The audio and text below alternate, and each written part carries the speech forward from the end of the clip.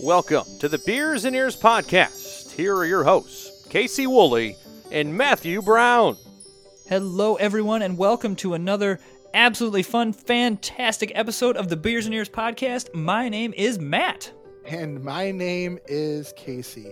You know, one of these days we should just trick everybody and you should come in and say, my name is Casey, and I should say, my name is Matt, and freak everybody out. That'd be a really fun episode. I almost did that in Flower and Garden, if you remember, where I almost said my name is Casey. That's right, you did. Yeah, I forgot what my name was for a second. Oof. Not quite as late today, I don't think. No, it's only 9:30 at night tonight. Although by the time you guys listen to this, who knows? I don't even know what day it'll be anymore. Jeez, oh Pete's. So what are we talking about today, Matt? Well, we're missing the parks, and so that means we want to talk about them.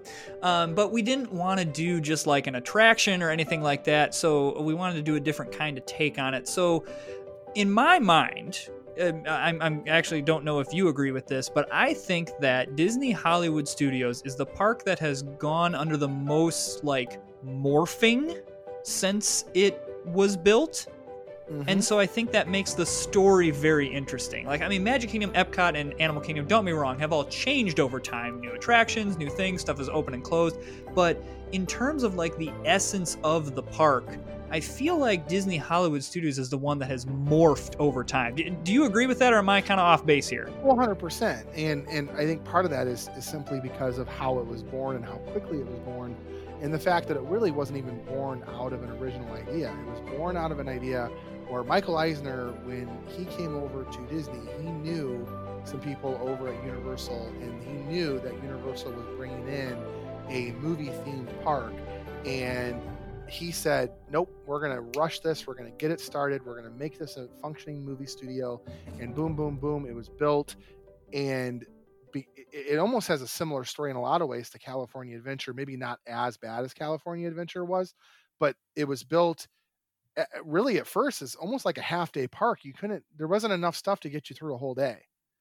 And yeah, so I mean, over time has developed, and its theming and its overall mindset has shifted.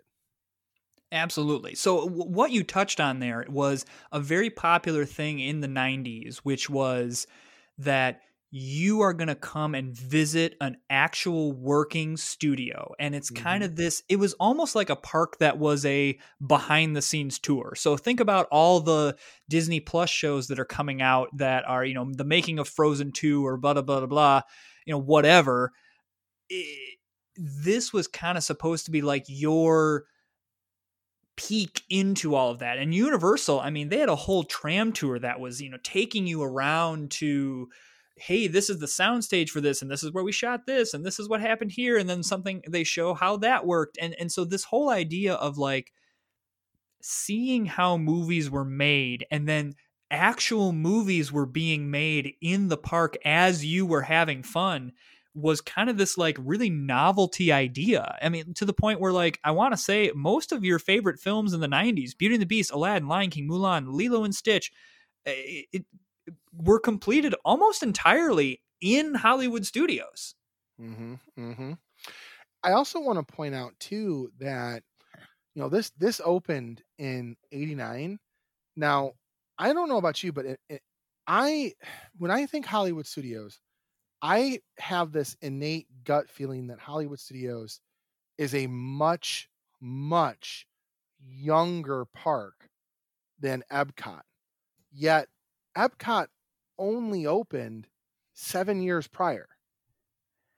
Yeah, I think that's because it didn't really hit it didn't really hit its stride until much later. I mean, you think about this on opening day, the big thing was the Great Movie Ride. Mm-hmm. That was the big thing. The only other attraction was the Studio Backlot Tour. That was it. Yeah, so I mean, it was a half-day park at most. Mm-hmm. I mean, Sunset Boulevard as we know it, so that the whole stretch when you're going down and you go to your right, where Tower of Terror is, Rock and Roller Coaster is, Fantasmic is, Beauty and the Beast live stage show, none of that existed. None of it. It was literally, you're walking down Hollywood Boulevard.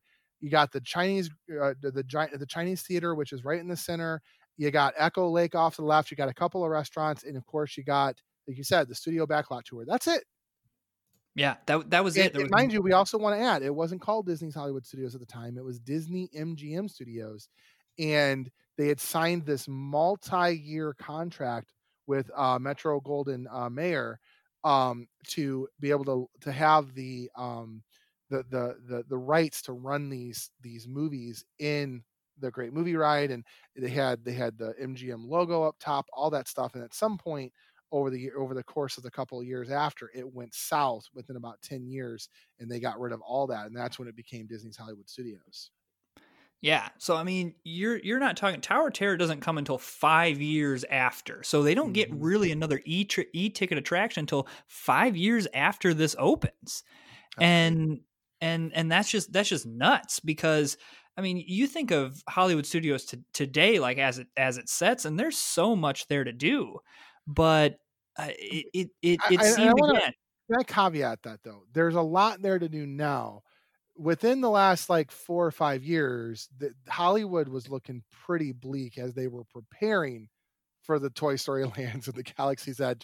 Like for a while there wasn't a lot. Like it was like I remember going in 2010. I will tell you, when I went there in 2010, Hollywood Studios was my favorite park, even over Magic Kingdom. I loved Hollywood Studios. It was Nate and I purposely loved going there at night. It's the most beautiful park at night, even more beautiful than Magic Kingdom. And then I love it at night. I agree with you. They started doing some stuff. You know, you had the Streets of America, which they took away. You know, they took the backlot or the Stunt Car Spectacular down. The backlot tour came down. They were closing all this stuff as they were making way for what the future of Hollywood Studios was going to be, which we're going to talk about. But yeah, now, my God, I mean, it's a full day park. In fact, you probably need almost 2 days to get through everything. I mean, 1 day just for Galaxy's Edge alone. But yeah, back in the day, not so much. Even when they added Tower of Terror, that was it. It was Tower of Terror. It was it was the Great Movie Ride, and it was the backstage tour. You know, like it has gone through this rebranding for many, many, many years to get it where it's at now. No, you're right that recently it's gotten this big facelift. I mean, think about it. Like, I mean, 2 lands, like full lands in the past, 3-4 years? Mm-hmm. I can't remember exactly when Toy Story Land opened, but it's recent. It would have been 3 years. It would have been 2018. Yeah. So, I mean, that's so recent. So they've just started expanding that into something that has more e-ticket attractions. And, it's kind of how Epcot is feeling right now, that stuff is kind of closing down. They're shuttering things to make room for all of this new stuff that's apparently coming. And so, I mean, parks go through this. They go through their ups and downs.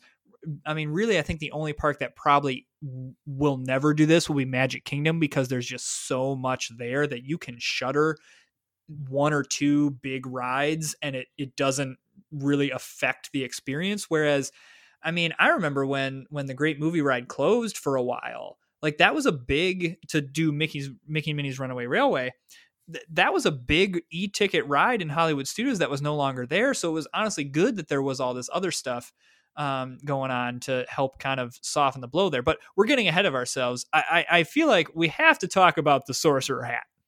Well, so yeah, let's talk about what are considered like the icons of the park. So in case you don't know, if you're listening to this podcast, you probably know, but if you're a general lay Disney fan, you may not realize that Walt, when he built Disneyland and he put Sleeping Beauty Castle in the middle of the park, he referred to that as what he called a weenie. I know it sounds funny, but that's what he called it, a weenie, that there should always be a weenie in the center of when you're looking down. You should always have something that kind of guides where you are.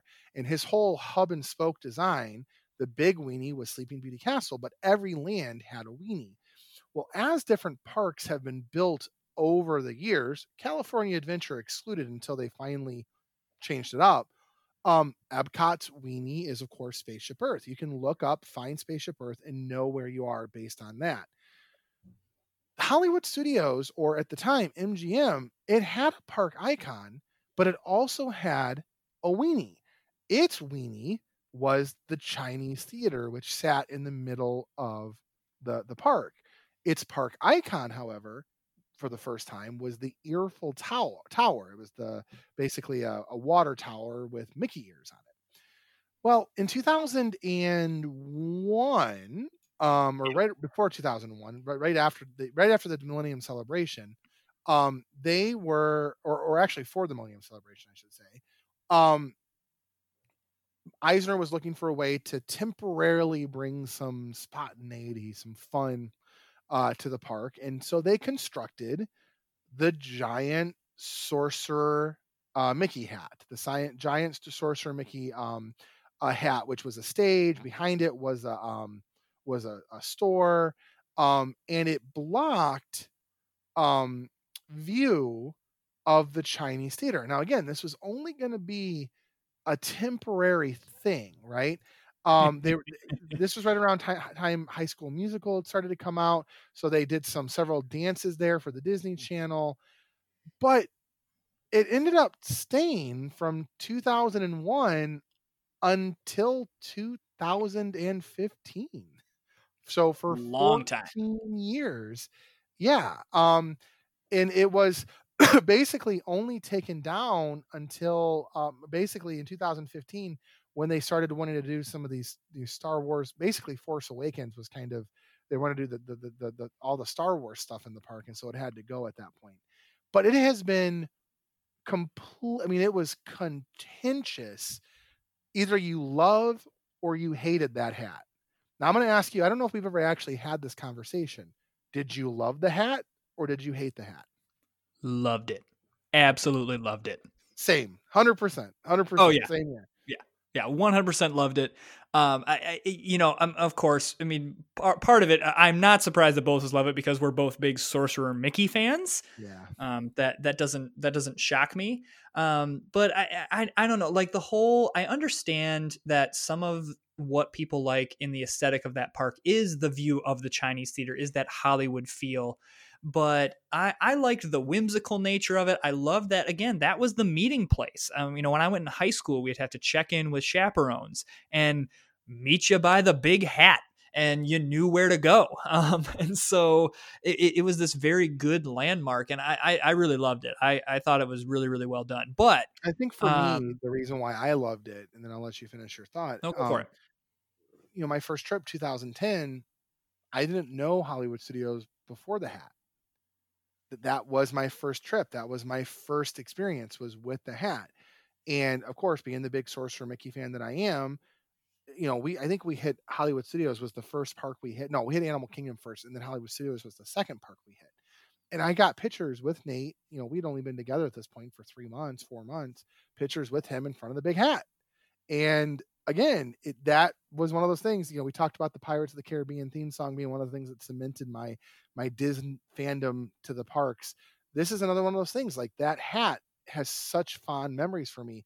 I had no connection to the Chinese theater, but I'm also not going to dismiss somebody who does, because there are people who went 20 years prior to me who did have a connection to the Chinese theater and seeing it down the Hollywood Boulevard.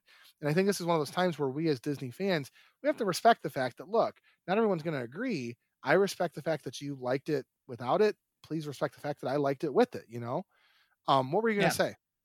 So you mentioned, and I think this transitions kind of well into what the park is more in modern day, unless you have something more of the morph. No.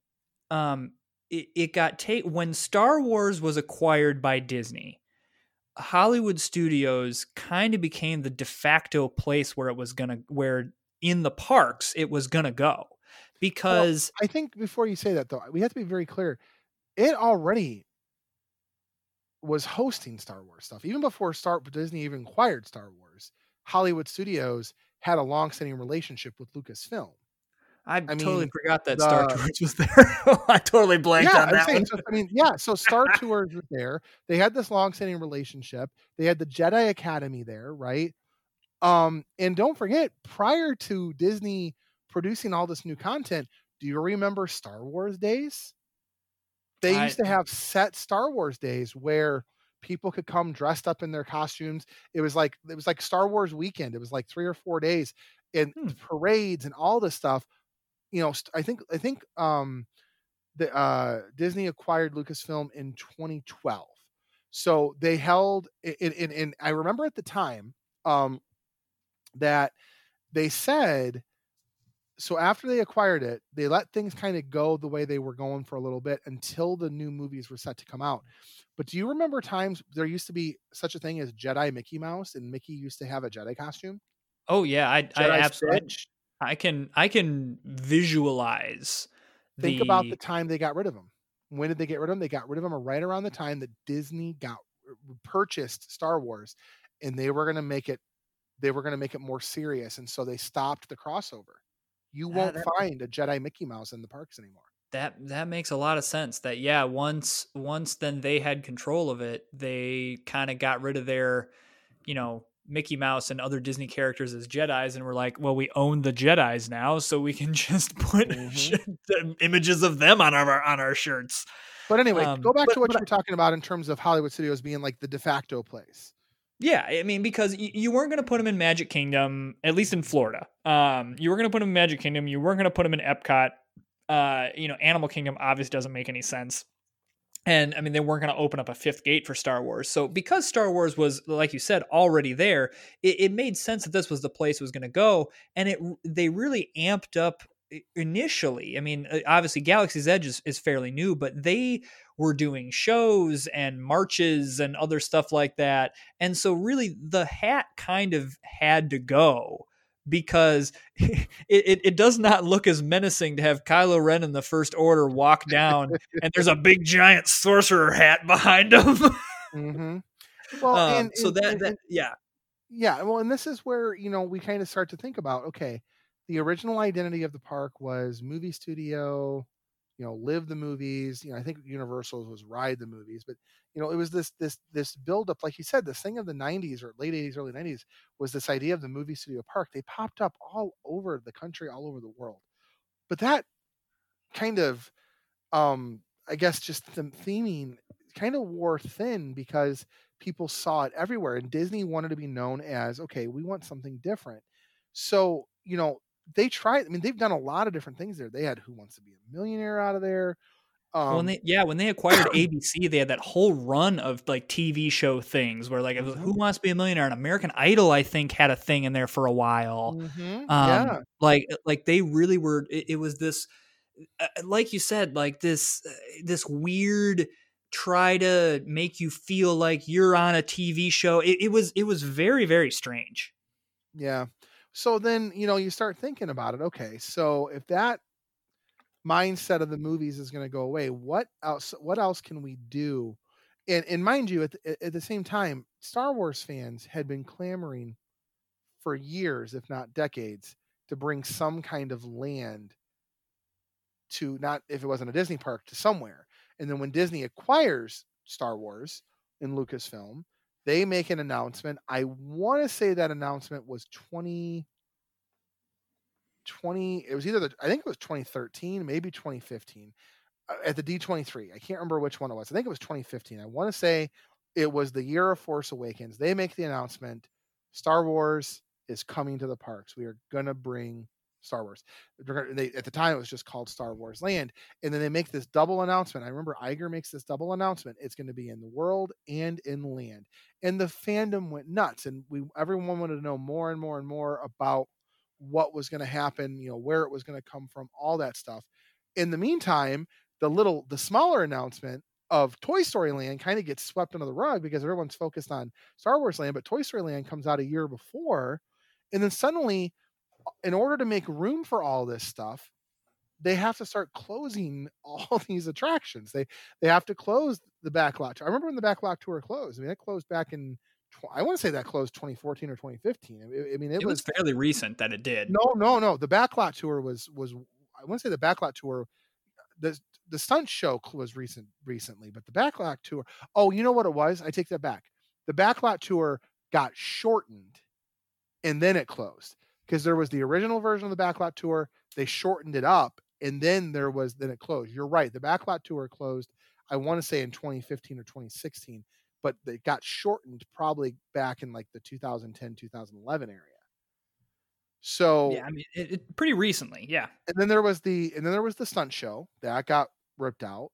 Then remember Muppets Courtyard kind of got all, the Pizza Planet got redone. They made that Pizza Rizzo over Yeah. there. The Yeah, Muppets Courtyard fountain stopped working for a while. well, The they had Streets a of America, whole they took out the Osborne family of lights. Yeah, they had a whole Muppet themed land that I think they were hoping was like with the new movie in 2011, if I'm not mistaken, as well as the new TV show. I think they were banking on kind of the Muppets coming back as a hit, and they had some plans for more on there. So, anyway, sorry, Muppets fan here, nerding out about what could have been, but yeah, I mean, a ton of stuff kind of close.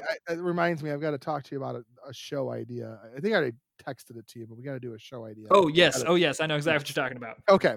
Anyway, so what has become now is while it's in there. So anyway, Toy Story Land opens up. Galaxy's Edge is poised to open up, and then as Galaxy's Edge opens up, the question then becomes, okay, all these new lands are open. It's really not about the movies anymore. Do they keep it named Hollywood Studios? And then last year, they make this giant debut that, yeah, we're still going to keep it Disney's Hollywood Studios, which to me boggles my mind. They very well could have changed it to Disney's Hollywood Adventure or Disney's Florida Adventure or something, because it doesn't have it has the Hollywood vibe to it, but they could very easily pull the Hollywood vibe out of it and make it something completely different, and it would have worked. But at this point, I will say Hollywood Studios has become one of my favorite parks again. I would say, I don't want to say it's better than Magic Kingdom, but I don't want to say Magic Kingdom's better than Hollywood Studios. I think they're equally on par with one another. Well, I mean, Toy Story Land, besides being a little bit small, is a home run. Mm-hmm. I mean, even like the Alien Saucer Swirls, which is the like not really a great ride, is still pretty fun. I went on it and went, oh, this is enjoyable. I enjoyed myself. Slinky Dog Dash is one of the greatest roller coasters on property. Love Slinky Dog Dash, especially at night. That is a roller coaster. Oh. Okay, listeners, yes. This is a tip. Get your Fast Pass, get in line, do that ride at night.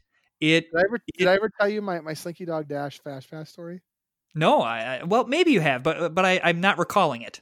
Okay, so I went with my family back in 2019 to Disney World. It was with my mom, my brother, my sister-in-law, my niece, and my nephew. The six of us went. And we spent the whole week together. We did all kinds of great stuff. The one ride we weren't able to get on was Slinky Dog Dash, mainly because the kids were younger. We did some other stuff. But the way I had set it up was their plane had actually left early in the morning our last day there. Mine didn't leave until late at night last day there.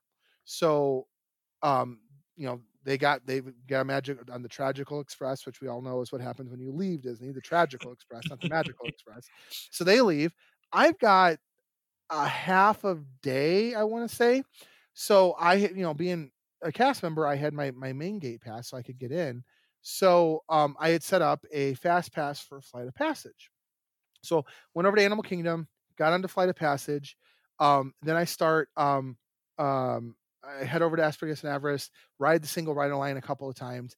I still got like 4 hours before I got to get ready to head to the airport.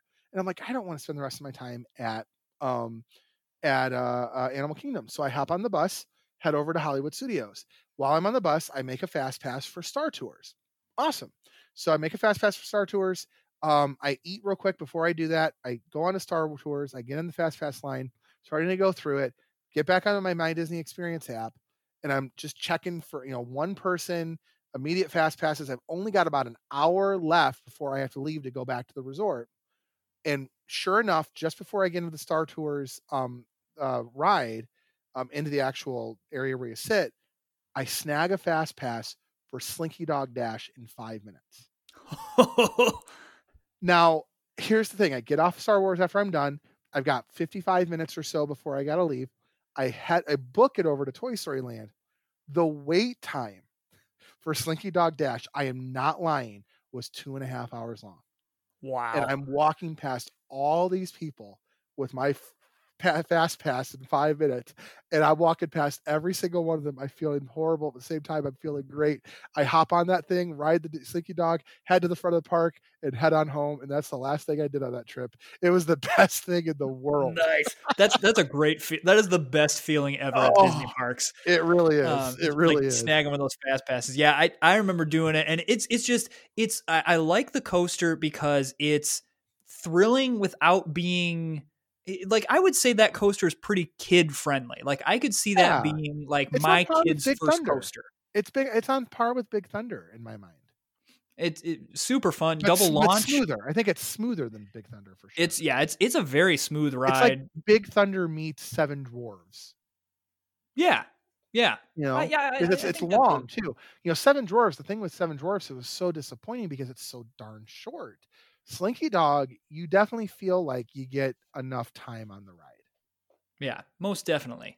So, Toy Story Land, very much a home run. Obviously, Galaxy's Edge is very, very popular. And so that kind of now cements what Hollywood Studios is today. I think now Hollywood Studios is very much in the tweaking stage. But the plans that you're hearing for like new rides and attractions, they're not coming from Hollywood Studios. No, not at all. I mean, again, we talked about this on a podcast a couple episodes ago. I mean, even Mickey and Minnie's Runaway Railroad, I mean, frankly put, it opened like 2 weeks before the shutdown happened with the pandemic. And even though it's been open now since July, they're operating at 20 to 25% capacity. It basically is a new ride for millions of people probably for the next year. And once pandemic's over with, it's going to be it is a new ride for a bunch of people. So so is Galaxy's Edge, frankly. Yeah, I mean, this is the park that honestly I am most excited to visit in my next trip because it's the stuff that I haven't seen. I haven't seen Galaxy's Edge. I haven't seen Mickey and Minnie's Runaway Railway. I've only been to Toy Story Land once, so I'm definitely want to do that again. So I mean, this is the park that I'm most excited about getting back to. Mm-hmm. I agree. And I've mentioned this a couple times on the pod. I have a great connection just with Galaxy's Edge because, I had the honor of being part of Star Wars Celebration when it came here in Chicago, and I got to lead the Galaxy's Edge exhibit with a bunch of cast members, which was just great. And I met some great people who I'm still friends with. Brandon, who was on the pod several months back. Alfredo, who runs one of the Disney stores over in Chicago. I've met some great people. Lou Mangello. I mean, that connection right there was huge too. But the key here is they answered what the fans wanted, and they've done an amazing job. I can't wait for you to experience Galaxy's Edge. Again, it's a whole day experience. One of the things we talked about before we started recording, you had heard some rumors about Hollywood Studios, maybe Galaxy's Edge, one of which was Chapek might be thinking of taking the timeline out of it. Yeah, so I mean, again, this is I spilled the beans in 2 or 3 episodes ago that I had tons of rumors to go about, and a big one is from Galaxy's Edge that, and this is you talked about Eisner with his synergy in an episode, mm-hmm. And this episode we talked. Was it this episode? Yeah, it was the beginning. It was the beginning talking about Hollywood Studios, or know what? It might have been the Pirates episode too. Yes, yeah, I think it was Pirates that you talked about the synergy, synergy. And so you're seeing this a lot with the Disney Plus shows that are coming out that they underestimated how popular these were going to be, and so now there's almost a little bit of a push to get those series into the parks. And so there's the question of, okay, well, why isn't The Mandalorian? Why isn't Boba Fett? Why isn't Ahsoka Tano? People like that in the parks? Well, because the Star Wars Galaxy's Edge has put themselves in a timeline. They have said, we are in this period in Star Wars history. And so if you have random people walking around that aren't in that timeline, it breaks that story. But I'm hearing that they might be trying to move away from that and losing the timeline angle and become a blend of different time periods, which I don't know what you think about this, but I don't, the timeline part of Galaxy's Edge is not what I'm excited about.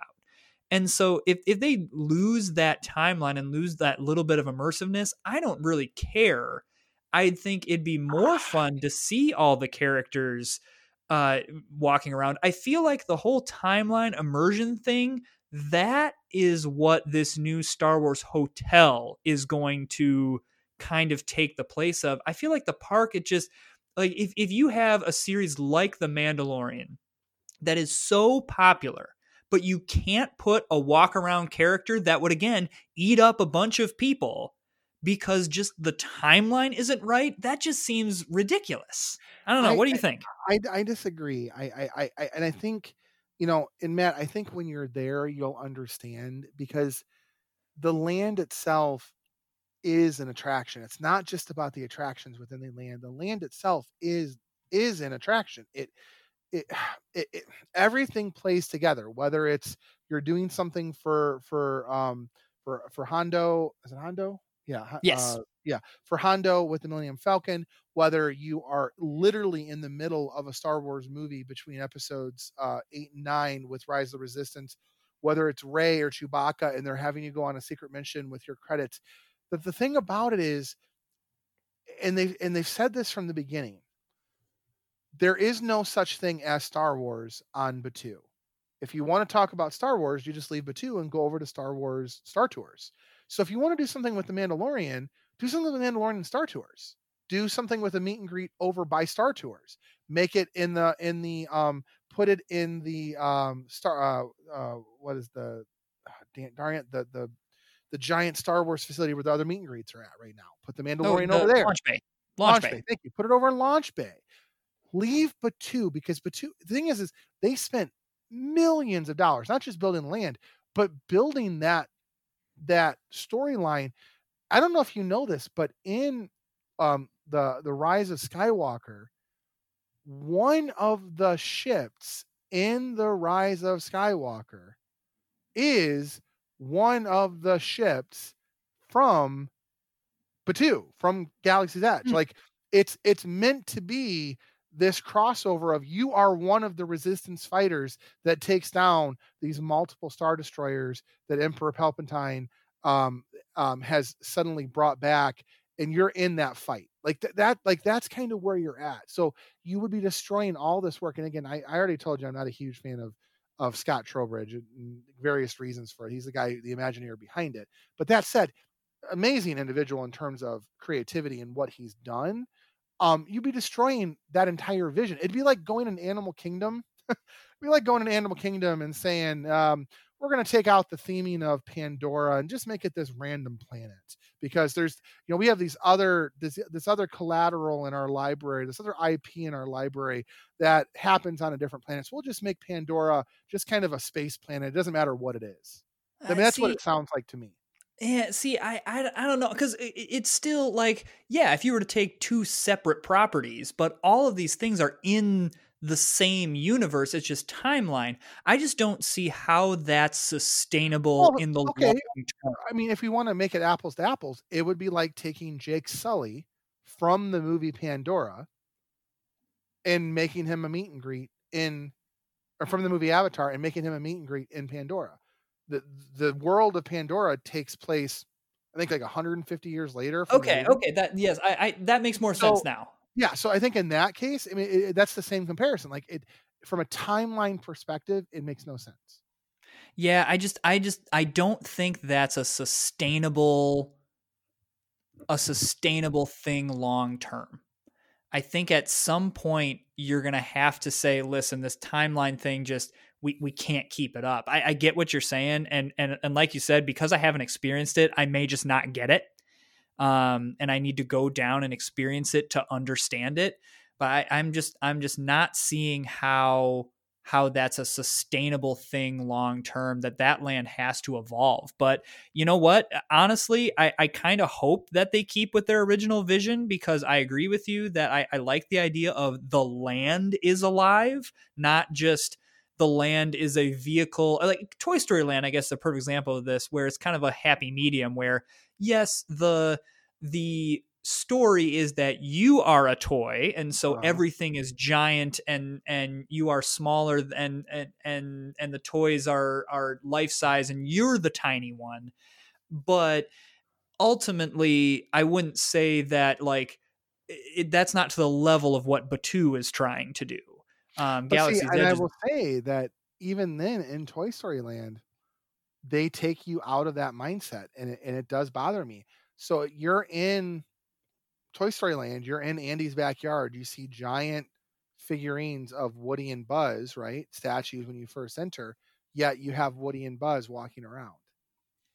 yeah, see, maybe it's just, Feels maybe weird that's to me. just not something that I personally care about as much. Like, if I were to be walking around Batuu and I were to see the Mandalorian and the child walk past me, I'm not like, my trip is ruined. I'm totally out of this. Like, that's just not, that's just not something that I recognize. So maybe that's just a personal, I just don't recognize that. Well, and again, though, it's not like they don't have a place that they can't put,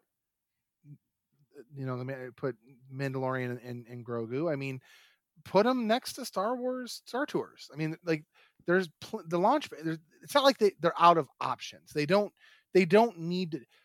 Batuu itself is an attraction and a destination. I agree with you that at some point it does have to evolve. I mean, this isn't going to be a permanent thing for the rest of our lives, but it's also only 2 years, not even 2 years in yet. And Yeah. for 8 months out of the year so far, it's been 20% capacity. So let's let people experience it for what it is. Not to mention, I will also add, the Star Wars Star Cruiser, the hotel, part of that experience is you get to visit Batuu. So they're going to have to rework all of that as well. Here's another theory. Maybe they take that element out of it completely, and Mandalorian becomes part of the Star Wars hotel experience. I mean, that's kind of the other thing you could do is very much make it the part of the hotel experience. But I think you got to have, think about an Ahsoka Tano meet and greet would, again, like we talked about with the Oswald the Lucky Rabbit meet and greet, that would be a lineup of people that would wait 2 to 3 hours to meet an Ahsoka Tano. Yeah. So I think you are right that it's really just about finding the right place for them. And if they have another spot for them, why ruin the theming? If you didn't have another spot, if there was nowhere else they could put them, I think this is more of a conversation. But I like your point that if they have a spot for them, why not use that spot? Yeah, and I will completely concede that they are missing the boat if they have not already made plans to get a Mandalorian meet and greet in Hollywood Studios somewhere. They need to do it now. Like, take Kylo Ren out of Launch Bay since he's already over in Batuu. Take him out of Launch Bay and put Mando over there with Grogu. I mean, you've already got Chewbacca and BB-8 over there, so put Grogu and Mando. I would be shocked if the Imagineers are not working on, or the stage show people are not working on that experience. And the only reason I don't think it's debuted yet is because of the pandemic and they're not doing meet and greets right now. So it's I agree. The only reason I think that we haven't seen it, because if you think about it, Mandalorian ran through end of December last year, right? You had some of this other stuff going on with Mickey and Minnie's Runaway Railroad. Galaxy's Edge was relatively new. I think they really didn't some of that sizzle out.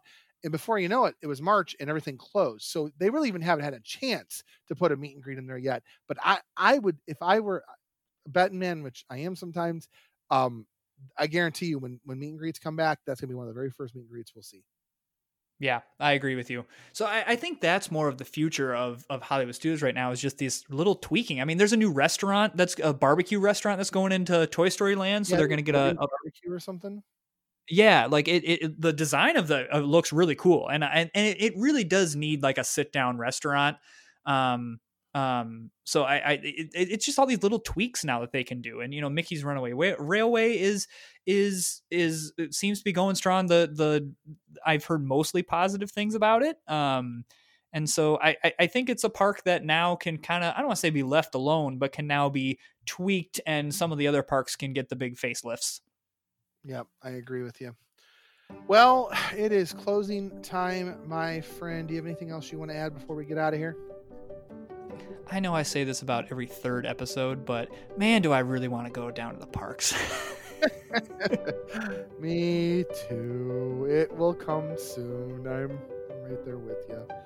But in the meantime, we get to have the podcast, and Absolutely. This brings a touch of Disney into my life every week, which I absolutely love. So, I look forward to Thursday nights when we record. Like I do it's too. like, oh yeah, I get to record and we get to talk about this, and it's yeah. Yep, I agree. Well, if you want to get a hold of us and be part of that conversation, we have got all the social medias covered.